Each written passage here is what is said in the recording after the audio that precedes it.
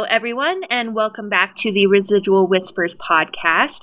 Every week, we explore a new haunted location or paranormal occurrence from around the world. I'm your host, Sky. And I am your co-host, Brian.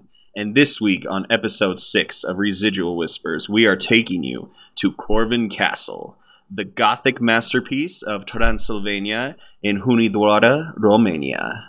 Thank you, Brian. You honestly could not have read that any more beautifully. Bring it to you every episode. So I think you guys are really going to enjoy this episode. It's going to be a fun one. It's set in medieval times, and we're going to mention like Vlad the Impaler. Things might get a bit dark, but it's going to be a good one, so I'm excited to bring it to you. This one has extensive dark history, y'all. Definitely, so be prepared. One thing we did want to mention before we jump in is on the previous episodes, we have mentioned that you can expect the next episode on Tuesdays, and that we'll be bringing the new episodes to you on Tuesdays.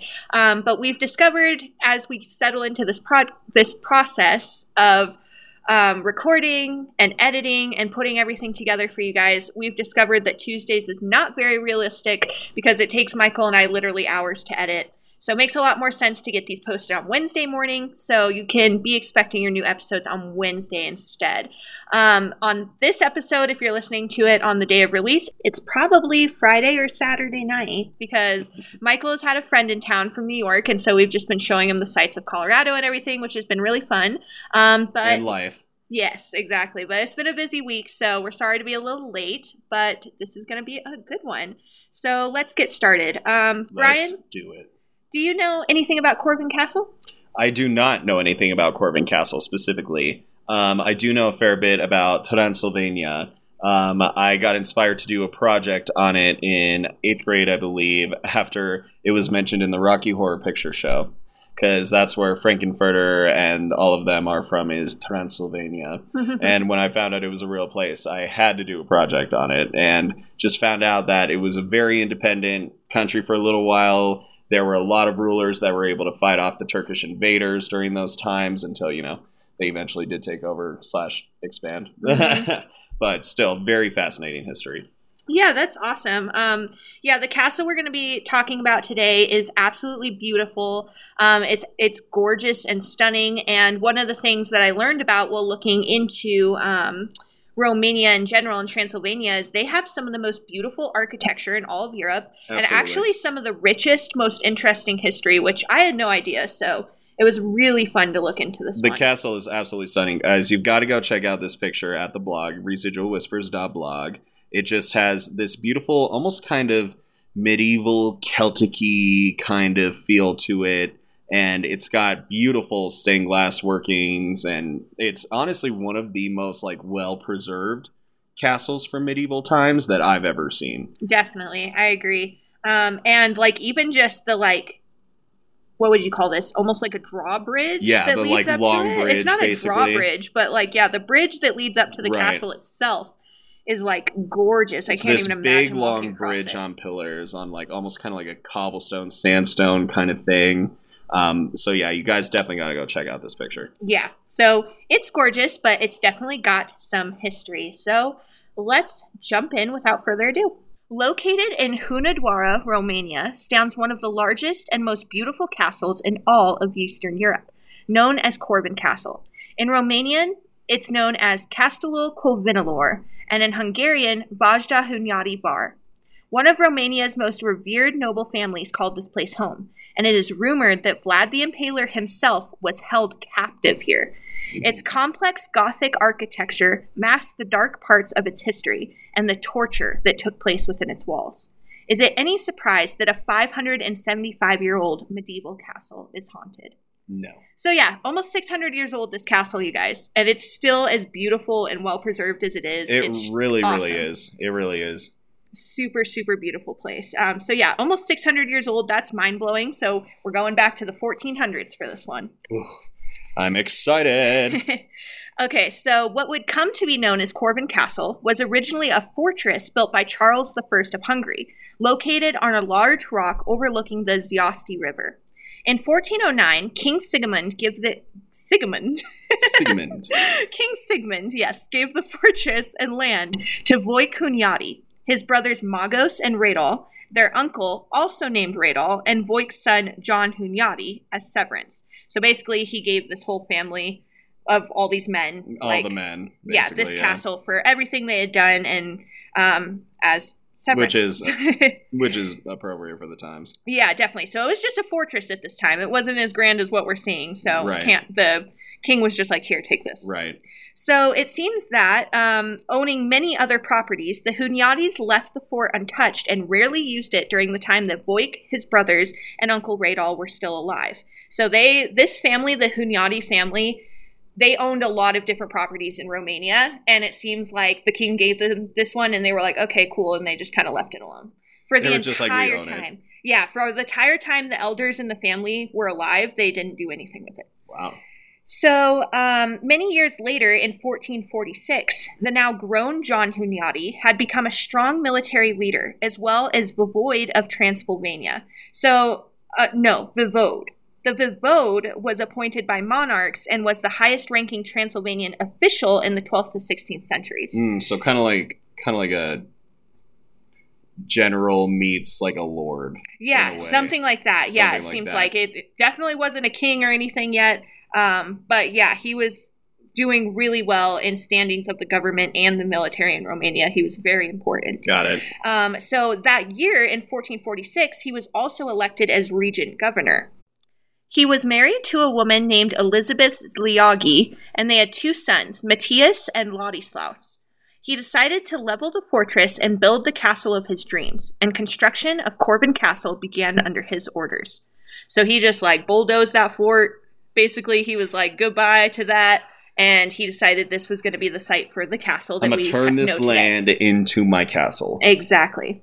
So the castle was built in a classic Gothic Renaissance style, featuring an inner courtyard, diversely colored roofs, a diverse array of windows and balconies, a double wall for fortification, and both rectangular and circular towers.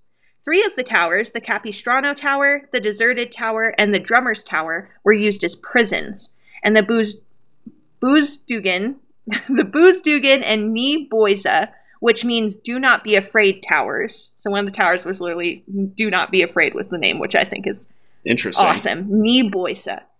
So that's pretty cool. Ni Boisa. Yeah. The rectangular shaped towers had larger openings to accommodate weapons, making this not only a regal home for Hunyadi, but a powerful military base as well.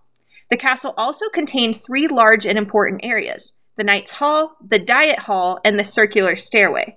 The Diet Hall was used for ceremonies and receptions, and the Knight's Hall was for feasts and gatherings. So you think it'd be the other way around because you're like Diet Hall, but one thing that I noticed when I was looking into the whole history of Romania and on a lot of the pages, apparently the Diet was kind of like their Congress or something like that. It was a part of their government was called the Diet. Huh. Yeah. So I think that's where it came from, where that was for ceremonies and receptions. And also what's really interesting about the architecture of this castle is building with kind of square and circular towers and structures, especially around Transylvanian times. That was kind of revolutionary for them back then. So this castle was definitely kind of one of the first of its kind in Transylvania. Yeah, definitely. And there was actually so many towers on this castle, which is insane. It's beautiful. Yeah, it's really cool. And you'll see this castle was expanded on for multiple decades. So super cool. So in 1456, only 10 years later, Hunyadi, the Eon of Hunedoara, as they called him, passed away. So 10 years after John Hunyadi starts construction on this castle, he dies. Wow. So that's really unfortunate. So after his death, Hunyadi's son Ladislaus, who had accompanied his father on campaigns since a young age and was becoming quite accomplished himself, became head of the family.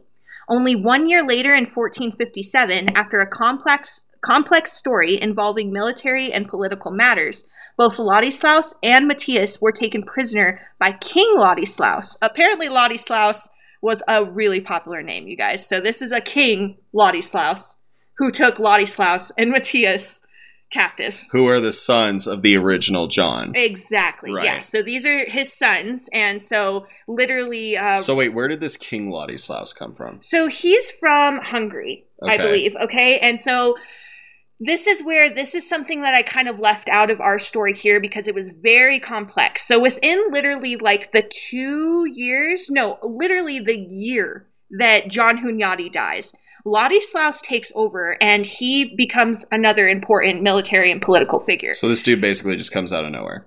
Well, kind of. So Ladislaus caused some trouble in some way. King Ladislaus? No, Ladislaus the son. Like the son, okay. So in the year that his dad was dead and he was taking over like the castle and stuff with his mother and his brother, okay. He was just causing some trouble. He was like having some issues. Like he and the king of Hungary were basically like kind of enemies. And Ladislaus just did some shit to piss him off. And like, honestly, the story was complex, you guys. Like reading just about Ladislaus's history, like that was where I got the most information about it. But it was just this complex political, military. So it's like the king of Hungary basically sent the future king Ladislaus, whatever, to Transylvania, and he kind of took over. So no, Ladislaus and Matthias, from what I understand, they got arrested by the king, and Hungary. like his men, while they were on a trip. They were tricked into because Ladislaus was rubbing people the wrong way with whatever was going on. Like I said, it was a very complex thing, and so we're talking about rich, spoiled boys. Yes, going and wreaking havoc in Hungary. Yes, these two were basically enemies. They did not like each other, so once the king Ladislaus got the chance. And he saw that Matthias and Ladislaus were visiting from their castle in Romania, coming from, traveling, doing their political stuff and everything they're working on. Right. They took the opportunity to arrest them, basically. Wow. So it's a complex story we're not going to go into here. Wow. But that's all you need to know. Yeah. But that is fascinating. Though. Yeah. So I know it's kind of confusing. But so they basically get captured by the King of Hungary and they're being held prisoner. We bring you history here at Residual Whispers. Yes. The history is actually growing to be some of my favorite parts of this easily. It's important to It's really fun to learn about. So on accusations of plotting against the king, Ladislaus Hunyadi was beheaded on the 16th of March that year. So the king took him 3 days before my birthday. Yeah, so King Ladislaus beheaded Ladislaus because he accused him of plotting against him. And so people were outraged, though, because even at this point in history, like in medieval times, people kind of had their right to some kind of trial, per se, where they would be, you don't just behead people. There was still always some kind of form of, like, quote-unquote trial back in the medieval times, it wasn't it wasn't just off with their heads. Right. Like, a lot of people do think that it was that, and it definitely was not in most cases. Exactly. Not all the time, anyway. No. So this caused a huge rebellion stirred up by Ladislaus's mother Elizabeth and their uncle Michael Zlagi. Brian's trying to teach me that one. Okay, we're all right. Okay. So King Ladislaus was forced to flee Hungary off after this rebellion. So basically, Ladislaus's mother and her brother were freaking pissed that these two had been taken captive and her son had been murdered. Naturally. And so she and the brother, Elizabeth sounds kind of like a badass, I gotta tell you. She's going to have her moments, but she sounds like a badass woman. But she basically also sounds like half like one of those rich women that would go protect her little rich privileged son. Yeah, no, that's fair. But I mean, he was beheaded, so she has every right to be angry. I mean, that's also true. So yeah, so like she and the brother basically stirred up this rebellion. They got everybody to rise up against the King of Hungary, and he fled. King Ladislaus was like out of there. So there's some karma for you. Yeah. Smart. So later, King Ladislaus unexpectedly dies in Prague. Well, like out on the run. Like, I didn't see exactly how he died. What is it with these men just going places and... and just dying. Yeah. And just either dying or effing shit up or... So King Ladislaus flees and unexpectedly dies in Prague. And so Matthias's uncle Michael, so again, the mother's brother, and his mother saw an opportunity to claim power after this injustice, and they convinced the estates to unanimously declare Matthias king. So he was taken prisoner, and they're like, look, this guy murdered our son, so we have right to the throne. So little bro took over. And because King Ladislaus was the end of his line. Right. He did not have any children. He didn't have any heir. Exactly. And he had a sister named Anna, from what I've read. But She didn't have a son, I'm guessing. No, and her husband, from what I read, they were just like, they seemed unfit, and so they didn't want to. So they literally made Matthias king. He just got lucky and got handed the title of king because he went through this ordeal and his brother was murdered. Wow. So very interesting. Yeah. So at only 14 years old, Matthias becomes king of Hungary in 1458. That also wasn't uncommon for young boys to become like kings or men of power or something. But when you think about a 14-year-old today, it's like mind-blowing to imagine putting the nation in the hands of a 14-year-old. Well, that's just the problem, though, because as history and a lot of like, even TV and movies have taught us, when you put a young kid in that position of power, there's always an adult behind him that's like telling him what to do or pulling his strings or, the kid's basically a puppet for whoever his quote-unquote advisors are. See, that's interesting that you say that because literally the next line in my notes are, he began his rule under the direction and guidance of his uncle Michael, but within just 2 weeks decided he could handle it on his own. So he basically started with Uncle Michael being like, all right, son, let's rule this kingdom together. And, well, not son, but you know what I mean. He probably basically called him that. Exactly. So this was Michael probably saw his chance too. He's like, all right, my family's going to be royal now, and I'm going to be pulling the strings, like you said. Exactly. And Matthias was like, bitch, I got this. Back off. How about that? That's really interesting. Strong-headed 14-year-old. Yeah, so he began his rule under Michael. That same year, the castle underwent commissions to add the new Mattia wing and make reparations to the chapel. So a little more work was done on the castle at this time because it came to a complete halt when Hunyadi died, when the father died. That's what I was thinking. Yeah, so by 1480, all construction on the castle was ceased, and it was recognized as the largest and most impressive building in Eastern Europe. So, like, even though it was medieval times, everybody was hearing about Corvin Castle, and, like, it was a big deal. So Matthias Corvinus actually did an excellent job as king, and both he and his father John, who led some of the most important battles against the Ottoman Empire, are revered as heroes in Romanian history. So this is a quote that I got when I was reading about Matthias.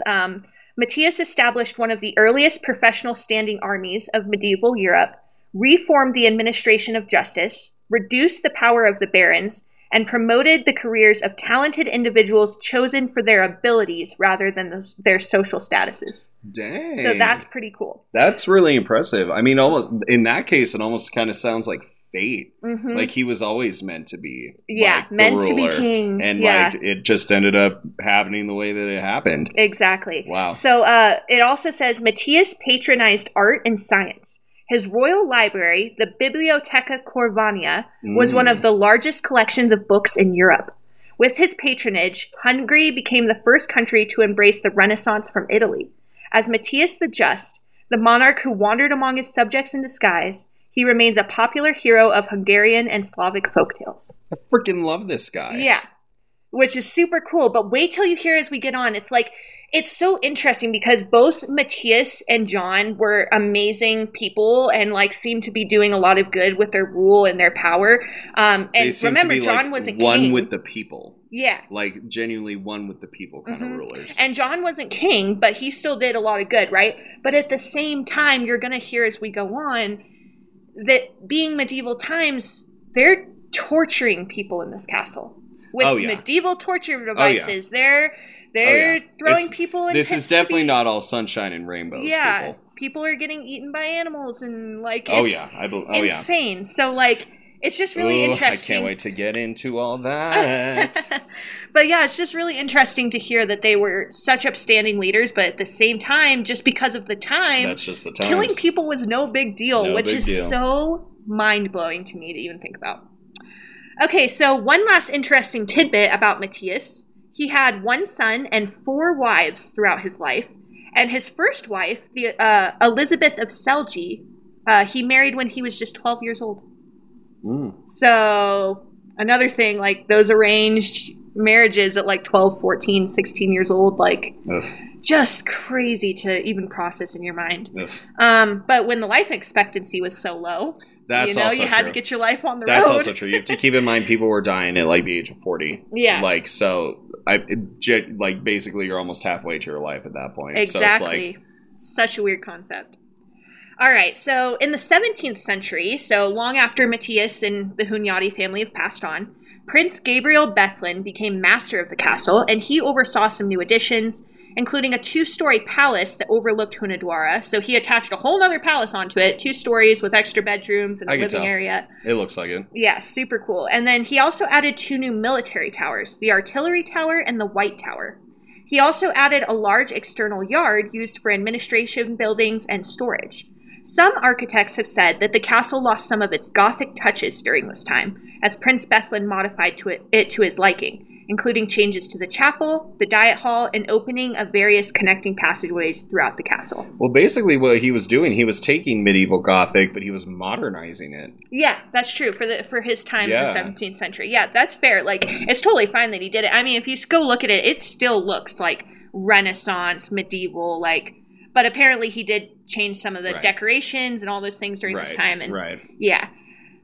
So the castle also underwent a major restoration in the 19th century after decades of neglect and a disastrous fire caused by lightning in 1854. Yeah, so much later. This included things such as fixing the roof and replacing old wood and plaster, and a surveillance turret was also added. Today, it is considered one of the 7 wonders of Romania, which highlights Romania's most spectacular man-made structures, including churches, palaces, castles, and fortresses. So that's where I learned, like, Romania is huge on, like, classic Gothic architecture. It's absolutely gorgeous. Yeah, and so they literally have a list of what they consider to be their 7 wonders, and this castle is often on the list. Yeah. Rightfully so. And some of the other things that I just briefly saw photos of, like, wow, I was like, really, it was really cool to realize that that's something they really take pride in. So, love that. One quick fun fact. In 2018, much of the filming for the horror film The Nun was done at Corvin Castle. Oh. So Corvin Castle was the monastery that they were in The Nun. Yeah, so super cool.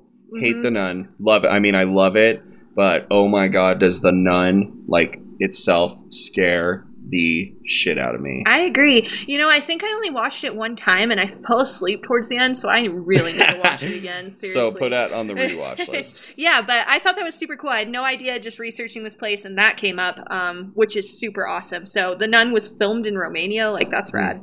Shout out to Ed and Lorraine. So just one quick note on the blog at residualwhispers.blog. There is a beautiful 4K video of the castle that was made by Framing Reality on YouTube. But the video is so gorgeous. You get to see the stained glass windows. It's so detailed. He does these killer, what I'm assuming are drone shots of the entire castle and the grounds around it. And the castle does this ceremony, not every day, but every other day-ish, depending on actors' availability, where they're dressed up in classic Renaissance costumes and they're playing music, and the way he films it is absolutely brilliant, guys. Yeah, the filming is gorgeous in it, so I had to include that. So if you really want to get a look at the castle, get a feel for it, definitely take the 8 minutes to go watch that video. Right now. You can pull up another tab while listening to us. I know you can. All right, so we're going to start diving into the haunted side of things. Here we go. And first, we're going to touch on some of the legends of the castle. So, what makes this place so dark and spooky? And where does the name Corvin come from? A few legends surrounding the castle and the Hunyadi family will explain this. So, we're going to start with the legend of the Raven. So, some historians believe that John Hunyadi was the illegitimate son of King Sigmund and one of his subjects, Elizabeth. So just like we have King Ladislaus and then Ladislaus the son, John's mother's name was Elizabeth and John's wife's name was Elizabeth. So this is Elizabeth, his mother. So people think that King Sigmund and Elizabeth had a child, which was John. In order to preserve the fact that he had slept with a subject, basically, and had kind of broken some of the rules, they kept the secret. Okay. And so people think this might be part of the reason that King Sigmund gave Voik and Elizabeth gave John's father the fortress, and that family the fortress. Okay. Yeah, because, like, not only had they done stuff for, like, the country, but Voik, who was Hunyadi's father, also took Hunyadi on and helped keep the secret that was the fact that this is actually King Sigismund's son. Got it. So King Sigismund said, let me take care of you. Got it. That's what a lot of belief is. This isn't known for sure, but they think that Elizabeth and King Sigismund had John Hunyadi. Okay. So what does that have to do with the raven? So in order to protect all parties involved, this remained a secret, as we said. Sigismund gave Elizabeth a gold ring to one day pass on to their son. When John came of age, Elizabeth gifted him with the ring. And one day, while having lunch, John removed the ring from his finger. A raven tried to take off with it, but John killed the bird with a bow and arrow and retrieved the ring. Wow. Later, when he reached the royal court, like when he got older and of age, John recounted this story to the king, who was possibly his father. Impressed by this story, the king decided the Hunyadi family crest would be that of a raven with a gold ring in its beak.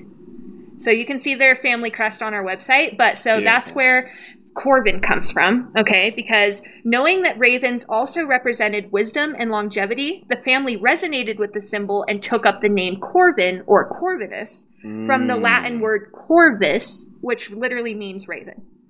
So legend also says that Elizabeth was able to use a raven to send Matthias a letter when he and his brother Ladislaus were kept prisoner. You know what's really fascinating that I'm just thinking about listening to that? So, Fantastic Beasts and where to find them. So, the second one, we meet Lita Lestrange, right? Who is, their family crest is a raven, right? Remember how Mystery Kid, Credence, or whoever was originally thought to be Lita's missing brother? Lita's missing brother's name is Corvus. So her missing brother's name is Corvus, and their family crest is a raven. There you go. Exactly. That is why. Fascinating. Yeah. So, yeah, exactly. So back in this time, in the medieval times especially, they would kind of just like, well, this is my name now. Or they'd have like multiple names. Yeah, like, something like that. Invent your own name. Exactly. So Matthias was known as Matthias Corvinus, whereas John was more just John Hunyadi in his time. Right. But they did... That's where the name Corvin Castle came from. That Raven Castle. Basically. So fascinating. And they just seem to have this thing for ravens because the family also owned another property known as Raven's Rock. And so it was just their thing. It was their symbol. I mean, hey, you got it. Yeah. Own it. And I just thought that was important to share because it's kind of a cool little legend and it explains where we get the Corvin thing from. That is so fascinating. Yeah. So, okay, here we're going to get into more of the spooky stuff. So there's also the legend of the well. So Hunyadi, John Hunyadi, in his lifetime, promised freedom to 3 Turkish prisoners if they could dig a well in solid stone. The men dug for 15 years and eventually reached water 38 meters deep. Hunyadi had passed away, so the men approached Elizabeth. So this is where Elizabeth has her bitch moment, 15 years? Yeah, so these men, these Turkish prisoners, literally started digging. Because remember, we said that the castle and the fortress, the original fortress, were on a rock overlooking the river. Right. And so this is on solid stone that Hunyadi was like, yeah, sure, I'll let you go if you dig a well and reach water through this rock. So it was more of like, haha, you're never getting out of here. Exactly. But these men dug for 15 years through this rock that they were prisoners. And 38 meters down, they finally reached water. It's like when the stepmother told Cinderella if she got all her chores done. Yeah, right? 15 years of work. So, yeah, that's mind-blowing. And I don't know, this legend seems to have a lot of truth to it. But anyway, so Elizabeth has her moment of really being awful, and she decides not to honor Hunyadi's promise, but instead decides to execute them. So she's just like, oh yeah, well, I forgot you guys even existed as you've been digging this well for 15 years. We're just going to go ahead and execute you. And I think that's exactly what it was. She's probably thinking, oh, we didn't actually think you guys would do it, / we thought you would die. Right. Before you succeeded doing it, so. But it was just 3 men. That the fact that Elizabeth couldn't just let them go after her own son had been beheaded and treated Keep in mind, she also was a woman in a pretty high power for that time for a woman. Yeah. And especially to be a woman of power in that time, she's probably thinking, I can't just let these guys go. Like, that makes me look soft. Yeah, that could be, but boo on Elizabeth. Don't like it. Don't like it. But really sucks. Do I understand it? Yes. Could you imagine digging for your freedom for 15 years and then that happening? I would, no. So that's what you did with your life, and then you get executed. So before their death, one of the prisoners inscribed, "Water you have, the heart not," or some versions say, "Water you have, the soul not," into an area of the rock around the well. So truth. Yeah. So this is what's interesting, though, okay? So you know how this castle is almost 600 years old. And when legends get passed down over time, a lot of misconceptions and things get changed and twisted, like telephone, right? Well, yeah. So I found 3 different answers to what this inscribing on the well says. Okay, so the original legend says, like what we said, water you have, the heart not. Right. Okay, that's basically it, or the soul not. Right. That's what the legend says. But then, okay, so then I was reading on the website for Corvin Castle in their section of history that the actual inscription, they had it translated, and it actually reads, "The one who wrote it is Hassan, a prisoner at the counter in the city near the church." When they actually translated, so when they actually translated this inscription that was on the wall of the church finally, when they decided to make this a museum and everything, okay, they translated the inscription, and it did not say water you have, the soul not, or any of that. It said, the one who wrote it is Hassan, a prisoner at the counters in the city near the church. So basically, maybe one of the prisoners was named Hassan, and this was his last inscription. Yeah, he was basically leaving his mark. Exactly. His memory. Okay, but then the third thing. So then I'm watching the episode of Ghost Adventures, of course, and basically the lady who is the tour guide that is showing Zach and all of them around tells them that it's the names of the 3 men. Okay. Abraham, and then there's 2 other guys, but it's names, 3 names inscribed on there. And she's the tour guide. We don't know. So apparently we have no idea what this inscription really says. So what does that say about the legend in general? I don't know. But anyway, so just to show you that we don't know if all of this is completely true, I found that really confusing and interesting. But apparently these 3 prisoners were beheaded over the well, and it's believed that their skulls lie at the bottom. So literally they leaned over the well and got their heads cut off over the well that they dug for 15 years, and their heads are at the bottom. All that hard work for their own death to be, Oof. So now the angry souls of the Turkish prisoners haunt that part of the castle, surrounding the well that they spent more than a decade digging. Today, people throw coins into the well to honor the prisoners. So, that's a tradition when people go visit the castle. There is a picture of the well on the website if you want to look at it. It's just it's great around it, and it's pretty deep, so not a ton to look at, but the little courtyard it's in is really pretty. So this is that well that we were talking about, Brian. Oh, gotcha. It's just got this little grate around it so no one falls in. Yeah. But apparently there are other stories that bodies and stuff were thrown down that well quite often during these times after it was dug. So how about that? So that's interesting, the legend of the well. Wow. Then we have the legend of the monk. So this one's short and sweet, or very unsweet. After being caught spying on a nobleman, a monk in the castle was sentenced to death by immurement, meaning they literally encased the poor man alive into the wall of the Capistrano Tower with bricks, where he died a slow and painful death. He haunts the tower to this day. So they literally put the man alive in the wall, bricked him in, and left him inside the wall to die. Wow. Can you believe that? No, absolutely not. And apparently that was a common thing, immurement, in the medieval times as a form of death and punishment. You mean Mirmont? No. No? Immurement. Oh, immurement. Yeah. Oh. Yeah, which is where they would just encase you in a wall. They just put you in there and brick you in and say goodbye. I can't believe that. It's so terrible. Oh. So yeah, the monk haunts the Capistrano Tower, apparently, which I would too if I were him, because that's awful. All right, so now getting to the part you've probably been waiting for, the legend of Vlad the Impaler.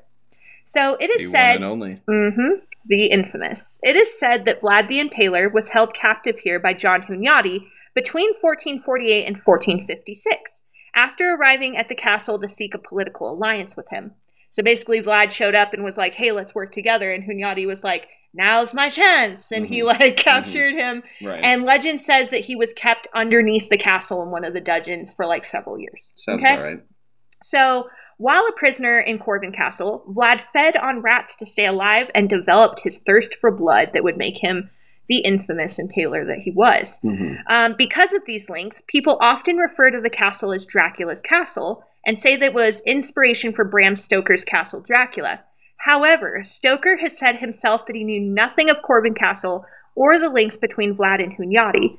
And actually, it's suspected that there is zero truth to this legend at all, meaning that Vlad was never a prisoner at the castle to begin with. Because some versions of this legend even say it was actually Matthias who held Vlad prisoner around the 1460s, not Hunyadi. So it's definitely up for debate whether this really occurred or not. But a lot of people really do believe that during a time where Vlad's whereabouts were unknown, he was being held in Corvin Castle as prisoner. Wow. And so whether that's true or not, really interesting. And that's probably one of the things that's most well known for today is like being associated with Vlad. Gotcha. Yeah. So since 1978, the castle has been a museum open to visitors throughout the year. One of the most popular areas of the museum is the dungeon-style torture museum. This area showcases various replicas of medieval torture devices, and you can get a close look at all of them while simultaneously listening to recordings of terrified screams and moans. So literally when you go into this, it's like an outside building that they've added to the castle that's like its own little part of the museum. Right. And it's like set up like a dungeon. And when you walk in there, there's just like recordings of people screaming and moaning and like dungeon sounds, you know? Wow. So it's lovely. Oh, wonderful. So all of these devices were popular methods of torture during the time in Romania, and several were used in the castle throughout the centuries. So everything on display there was torture devices used specifically in Romania. So in the castle, there are actually 2 bear pits where prisoners would be thrown in to be mauled and eaten alive by animals in the castle. Wow. Absolutely awful. So that's proof that that was really happening at the very least. There are these bear pits there. And I feel so bad too, because they're like, they show them in some of the videos that we'll talk about, and they're so small. And like, they're just keeping animals down there and feeding them humans, my darling. And it's so sad. Well, the thing about those times is humans were much more in the circle of life. And, you know, it's not like we are today where we literally just hurt animals and kill them for fun. Yeah. Yeah, so I feel bad for the animals. I feel bad for the people. So, yeah, given the fact that torture and the idea of this castle is very well known for being a place of torture, okay? That's as we said, a couple of the towers were prisons. Right. And so, yeah, it was really intense. And so I thought that we could go ahead and talk a little about some of these torture devices. Okay. So this is going to be fun and awful. Seeing as the fact that they even exist is both shocking and morbidly interesting. So I'll just give you a trigger warning now. If you want to skip this part of the episode, feel free. These are intense, and I will admit that I got sick to my stomach while reading about them. Some of them are bad, so feel free to skip it. Medieval torture. Yeah, it's awful to think that these things were really happening. Okay, so first off, in the museum is the Spanish donkey. So the Spanish donkey, the victim is placed on a sharp, triangular cut of wood with the pointed edge between the legs. Weights are then added to the feet and ankles until the person is split in half. That one I'm familiar with. Yeah, so they would just like sit you on this thing and you'd get weighed down until you just split. Crushed to death. Absolutely horrible. So then there's also the rack, which was designed to tear a victim in half and dislocate every bone in the body. Bone. The person's limbs would be tied with ropes attached to a wooden frame, and a handle is turned to pull the arms and legs tighter and tighter in opposite directions. This is one of the most classic ones that I know. Yeah, this is one that's well known. Yeah. Sometimes the rack would even have spikes along the bottom, so that the unfortunate torturee's flesh would also be torn and mangled as they were being pulled apart. Yes. So I just can't imagine. And actually, while I was reading about these, a lot of things said that the rack, as bad as some of the rest of these sound, like some of them sound worse, they say the rack was one of the most painful because your bones are just getting dislocated in every way possible, which is horrid. Right. So that's disgusting. And then next is the Iron Maiden, which I'm sure we all know this one as well. So the victim would be forced into a small, dark iron chamber, often shaped as a woman, kind of like a sarcophagus kind of thing, lined with spikes, causing the victim to be impaled from all angles when the door was closed. Oh, yeah. And oftentimes they would live through this, and so it was just a means of torture, not necessarily murder, which is awful, just to be closed in there, and absolutely horrible. You can catch that one in Despicable Me when Gru pops the little one's juice box. Oh my gosh, that's hilarious. Okay, and then the last one we're going to talk about here is impalement. All right, so since we're talking about Vlad the Impaler, it is only fitting to take a closer look at this absolutely heinous torture method. And this is the worst one we're talking about here, so please be prepared. This is actually awful. So, we've all seen presentations of people being impaled in the movies and things, but to think about how they really got onto that stick is one of the worst things I've been impaled. Absolutely horrible. So the way impalement would work, okay, get ready, you guys. This is really rough, but it's interesting. So a victim is laid on the ground, hands tied behind their back. The rectum would be split open with a razor, and a stake is thrust into the body, then hammered in with a mallet until the tip emerges from the breast, head, or shoulders. So they literally hammered the stake up your butt. Nope. Which is just... Nope. I can't believe it. And what's interesting about this is Vlad the Impaler impaled more than 20,000 people. Oh, Jesus. And you remember, we've seen, it's truth that Vlad would put these stakes of people just out in front of his castle, and there'd be thousands of them at a time. Right. So just absolutely horrible. 20,000 people killed in this absolutely heinous way. So the stake would then be stood upright, causing even more agony for the poor soul on it, as their body weight caused them to slide further down. They would be left on display as a warning and example. And survival time could vary from a few days or a few minutes to 3 days, depending on how the stake went through the body. Oh, Jesus. So you could be on one of these stakes alive just 3 days. God. So that's really, really horrible. Got it. So I'll just mention there's 2 other really awful methods featured in the museum that were so bad I decided to leave out talking about here. I probably would have left out impalement if we hadn't been talking about Vlad. But if you're interested in what these other methods are, look up Judas's cradle and the breaking wheel, also known as Catherine's wheel. So if you're interested in learning about some more of this creepy stuff, these 2 were really bad. The museum also features needles, pliers, masks, and other implements of torture. And the honorable mention goes to Judas's chair, a chair covered in spikes that the victim was tied into during questioning or coercion, and strappado, in which a person's arms were tied behind the back around the wrists and then suspended, causing dislocation of the shoulders. So you're just suspended by your wrists behind your back up into the air, which... not cool. Just absolutely terrible. So It's just crazy to think that in the Middle Ages this was acceptable. People were just doing this to each other without any thought, without any worry, and it's just really intense. So I can't even imagine hurting another person at all, much less doing this. Fair. So interesting to think about. It's morbid, but it's history. So there is a video of someone walking through the torture museum part of the castle on the blog at residualwhispers.blog, and you can go check that out if you would like. Check it out. So you can get a little preview of what the museum looks like. So it is believed that this beautiful centuries-old castle is haunted by tortured prisoners and maybe even members of the Hunyadi family. Visitors report being touched or even bruised by unseen forces, feeling dread and hearing disembodied screams, moans, and footsteps. There are reports that a violent poltergeist haunts the castle, seeking revenge. While searching for evidence, I really honestly couldn't actually find much. Even though it's reported that EVPs are frequently captured, I failed to find any on YouTube or any websites, and there aren't really any videos or photos of apparitions or anything like that either. But it seems like because it's a museum and security there is kind of strict, they're not really allowing a lot of people in to ghost hunt or do those kind of things. Right. And so I'm guessing that's keep in mind this museum is separate from the castle, guys. So well, just the torture museum. The rest of the museum has been turned into or the rest of the castle has been turned into a museum. So yeah, it has been featured on a few documentaries and television series. And to no one's surprise, though, Ghost Adventures is one of the only major paranormal investigation teams to visit.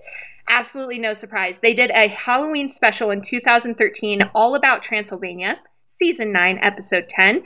And they covered several haunted locations in Transylvania in general. And Corvin Castle was towards the end of the episode. So interestingly, though, they do talk to 2 of the staff members who recount their own creepy encounters and capture some interesting evidence like heavy door opening in the chapel, footsteps, flashes of light, and even an intriguing EVP of women laughing.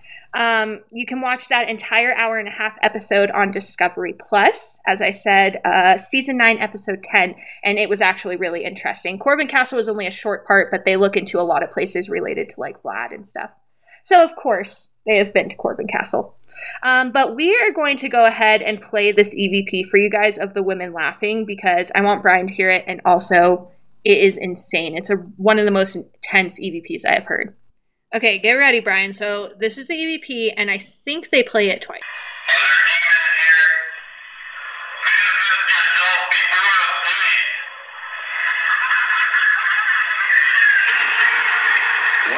Ew.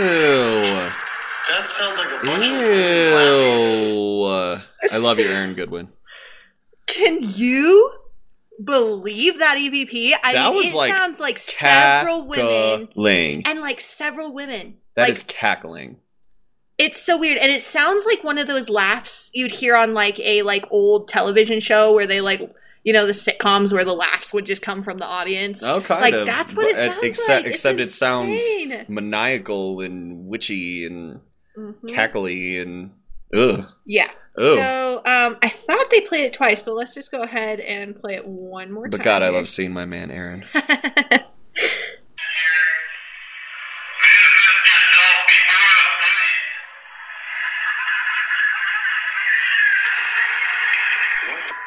So pretty insane, that laughter. I mean, that was unbelievable. They actually, in the episode, they called the security guard outside and asked him, like, hey, because there was still a guy out there doing security. Because like I said, security is tight around this place. They don't want vandalism and stuff like that. Oh, yeah.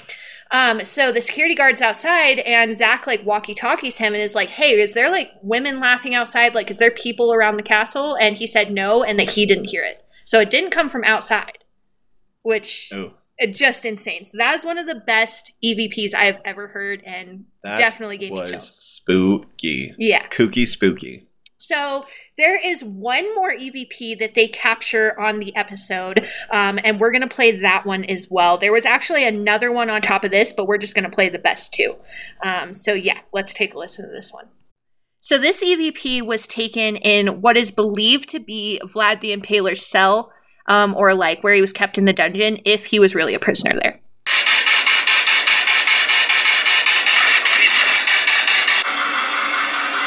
A man's voice comes through, and to us it sounds like clear English saying, I was bitten.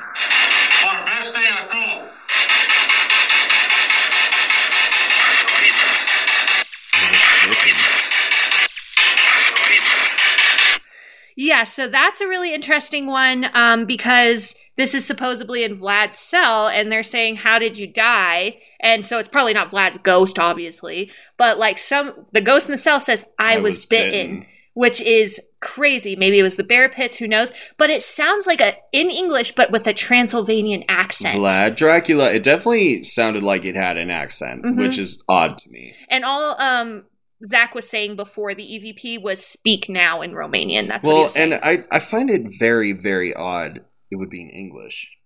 Yeah, I don't know, but that's definitely what it sounds. I mean, it definitely sounds like I was bitten. It definitely, I mean, yes, it absolutely sounds like that. It's just crazy. Like, it's weird that it would happen that way. I agree. So, yeah, if you have Discovery Plus, you can go watch this episode, Season 9, Episode 10. And, I mean, we said we weren't going to talk too much about Ghost Adventures, but thank God they bring us the evidence that they do, because it's awesome. And the whole night they were getting EVPs, and like I said, this big heavy door in the chapel like squeaked open so loud. And it's like a big heavy door. It's like a big heavy medieval door. Yeah. Like the evidence. The kind of doors that don't move easily. So the evidence that they captured was really awesome. And with Halloween coming up, I strongly recommend you guys go watch that episode. Coming up. Also, if you notice what kind of people Sky are, we say Halloween is coming up before it's even September 3rd. Yeah, right. It's getting here. Spooky season is on the horizon. So time to get excited. But I love any reason to watch horror movies and stuff. Oh, and also what I was going to say was I found out today that there's a new season of Ghost Adventures coming in September. Woo-hoo! So get pumped, because I know I am. Love them. Oh, man. Okay, so to start wrapping it up here, there was one video that I found of somebody kind of like quote-unquote ghost hunting in the castle. This video was from Amy's Crypt, who we also talked about in the the Hellfire Club episode. Right. One of her videos we had in there too. So she's really badass. She travels like all over Europe checking out these haunted places, which are really awesome. Shout out. And this is during the day, and she's just doing a tour there. So it's mostly kind of just her walking around, but she does use a spirit box a few times while inside. Hate them. Yeah, it's crazy. So you can hear some very quiet sounds and voices come through the spirit box, but what was most intriguing to me was the voice she captures unexpectedly on their video camera 3 minutes in. So literally they're just filming them looking around the castle, and they catch an EVP on their regular video camera. Not on the spirit box, not on any special recorder. Like, they just capture this voice. Camera. It's insane. Yeah, and I thought that was so cool. So originally they think the voice said, "You're coming for me," but one Romanian commenter on the video pointed out that it sounds like "Icam intuneric" or something like that in Romanian, which they say means it's quite dark.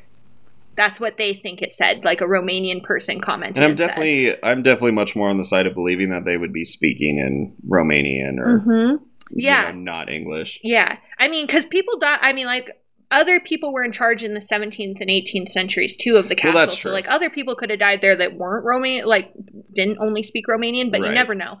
So yeah, this is really awesome to me because the voice is captured as they're looking into and filming an extremely dark passageway. And this Romanian person thinks that it said it's quite dark. Wow. So it's super cool. The video is attached on... That's cookie spooky. Yeah, really cool. And to not even capture it on like a specific recorder or something, just for it to happen just that way. Up. So cool. So the video is attached on the website, residualwhispers.blog, and we're not going to play this one for you, so I highly recommend you go check it out. It's about 3 minutes into the video. She also shows us the well. She like shows the camera down the well and looks around other like infamous areas of the castle we've talked about. So it's actually a really fun watch. I recommend you go check that out. So shout out to Amy's Crypt. So the thing is, this castle at 575 years old has seen the torture, imprisonment, and execution of an unknown number of human beings. At the least several hundred. At the very least, several hundred people were tortured in this castle, if not thousands. Right. So it's really hard to say, but like a lot of people were tortured to death or fed to animals in this castle. So to think that it's not haunted, it's also been in the center of war and battle and witnessed the life and rule of multiple princes, kings, and families. With its age and history, it seems pretty improbable that there isn't a few restless spirits wandering around. Plus, it seems like a kind of rad and beautiful place to spend eternity. I mean, it's a pretty nice castle to wander around for the rest of your existence. I don't know about that one, but... It's pretty nice, man. I don't know. There's worse places to spend the rest of your life. It gives off residual haunting energy. Yes. It gives off very residual haunting energy. I agree. I said to spend the rest of your life, but, you know, the afterlife. The afterlife. Eternity. Mm-hmm. So, just even with its age alone, the idea that this place isn't haunted is just kind of crazy. Like, there's definitely something there. So we'd love to hear your thoughts about what you think about Corvin Castle, what you think about the EVPs we shared tonight. You can leave us a comment on the blog or visit our Instagram or Facebook pages. Send us a message. We would love to hear from you. And that's it for the dark, mysterious, and gorgeous Corvin Castle in Romania. Is it possible that the infamous Vlad the Impaler spent time as a prisoner here? If they excavated the walls of the Capistrano Tower, would they discover the bones of the spying monk? Ooh. Was the well really a product of 15 years of slave work? And are the halls haunted by the victims of unfathomable medieval torture? We'll let you decide. So until next time, I'm your host, Sky. And I am your co-host, Brian. And remember, if it feels like there's somebody there, there probably is. Bye. Bye.